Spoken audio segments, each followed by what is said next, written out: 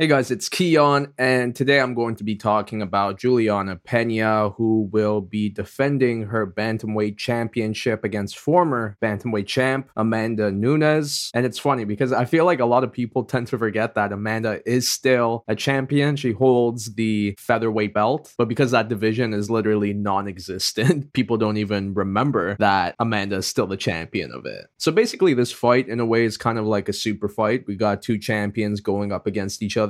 And because of that, they will be headlining UFC 277, which just shows how huge this fight is for not only women's MMA, but MMA in general. Because we have Amanda Nunes, who seemed unstoppable both as a bantamweight champion and a featherweight champion. Honestly, I thought if anyone was going to retire as a longtime champion at the top, it was going to be Amanda Nunes, because it truly seemed like she had no real competition. She was destroying everyone, and especially after that Chris Cyborg win, it just seemed like who's gonna beat this woman if Chris Cyborg can't even do it? If she's able to knock out Cyborg in less than a minute, then what is she gonna do with all these other female fighters? And she has shown she is levels above many of them. So that's why when it came to fighting Juliana Pena, it really seemed like it was going to be the same tale. Amanda dominates once again, especially for Juliana, because on paper, she didn't seem like the greatest threat to Amanda. She had a record of 10-4 going into that fight and was only on a 1-fight win streak, 2-2 in her last 4. So honestly, it didn't really seem like she had a good chance at winning this fight. But the difference with Juliana compared to Amanda's previous opponents was that Juliana was talking a lot of trash. It was very similar to when Chael Sonnen was talking a lot of trash about Anderson Silva prior to their fight, because it was like, how are you going to talk shit about one of the most dominant fighters? Do you know what this guy can do? And that's why a lot of fighters were respecting Anderson at the time. In a way, they probably feared him. And I felt like that was the same with Amanda. She built that same aura around her, where no one was going to talk trash about her because they know what she can do. But Juliana didn't care about that because she truly believed she had what it took to defeat Amanda. And little did we know she was right. And despite taking a lot of hits in this fight, she stayed in there and made it a battle and returned with shots of her own. And by round 2, it was just too much for Amanda. No one had ever brought the fight to her in this manner before. Like, think about that. Not even Cyborg was able to do this with Amanda. She got clipped and she was done. But Juliana was able to stay in the pocket with Amanda Nunes and connect herself. In the end, Amanda couldn't keep up, and by round 2, she went down, and this led to a rear naked choke that forced her to tap, making Juliana the new UFC Bantamweight champion. And I was really happy for her, man, because it was a long time coming for Juliana. This is someone that I was a fan of on The Ultimate Fighter, and then after her win against Melania Dudieva, I was like, damn, Juliana could actually do something big as an MMA fighter. She could potentially become a champion one day. But then she fought Valentina Shevchenko, and sadly, she got submitted in round 2 by an armbar. So that definitely slowed down her momentum, and then with her announcing that she was pregnant after this fight, Juliana was out for 2.5 years before coming back to fight former flyweight champion Nico Montano, and although she won that fight by unanimous decision, she was out for another year due to injury. And when she came back, she fought former featherweight champion Germaine de Randamie, and in round 3, Juliana got caught in a guillotine that ended the fight. At this point, I thought, you know what, she was going to be a solid fighter, get wins here and there, get losses here and there, but was never going to be someone who will capture a UFC championship. Sadly, her time to strike is over. And although she got a win at UFC 257 against Sarah McMahon, she was still 2-2 in her last 4, so it really seemed like she was far away from even fighting for the title. But man, I gotta give her credit for speaking out and for talking all the trash that she did, especially against someone like Amanda Nunes, because it showed Juliana was not scared, despite the narrative of Amanda being this dominant champion and Juliana being this middle-of-the-road UFC fighter who didn't have the greatest record. She was still creating a story here where she believed that she had what it took to dethrone the longtime champion.